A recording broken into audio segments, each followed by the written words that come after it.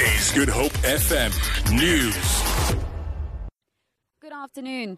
The University of Cape Town will resume academic activities on Monday. This follows a council meeting late yesterday to decide on the way forward. Classes had to be suspended for 3 weeks due to fee protests. UCT spokesperson Elijah Moore-Lola. Teaching and learning will resume through a variety of approaches which include blended learning. The precise combination will vary by faculty and discipline and will be communicated to students by their faculties and departments shortly. UCT libraries and computer labs will be open, as well as the Jamie bus shuttle which will be operating. The plan envisages that the academic program would end on Wednesday 2 November 2016 with exams commencing on Monday 7 November. Police are patrolling the streets of Braamfontein in Johannesburg after a chaotic night. Business owners are hard at work cleaning up the aftermath of what seemed to be a student protest. Police say 9 people were arrested, but it's still unclear if all the suspects are Wit students. Ditaba Tsotsetsi reports. Cleaning operations are underway in Braamfontein following a chaotic protest last night. The streets are covered with rubbish, stones and bent objects. 2 vehicles were torched and some shops looted. One of the torched vehicles is an SABC outside the broadcast van. People are dismantling the bent vehicles for scrap metals. Business people here have raised their concerns about the ongoing violent protest in the area.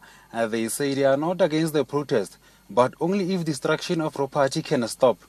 A large police contingent is also deployed at the Wits University main campus.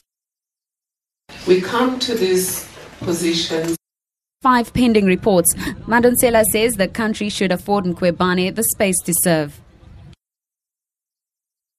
We come to these positions bringing pieces of ourselves, and our success story will depend on what we've always done in your life. If you have been protecting the public in whatever way she just has to bring pieces of herself and join with pieces of this magnificent team and focus on the purpose of this outfit. And that purpose is to assist government.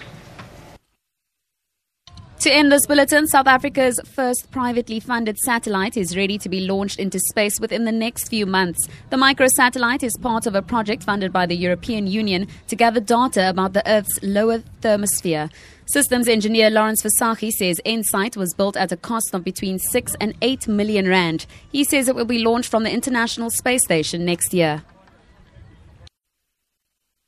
The particular one that we have is called a flux probe experiment, and it measures the amount of atmospheric particles that the satellite will encounter on its way down to Earth.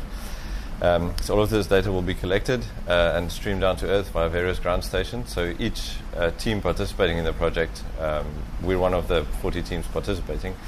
So each team participating would take the data that they collect and send it to a command center in Belgium, where all the data gets archived and processed. For Good Hope FM News, I'm Tamara Mitrovic.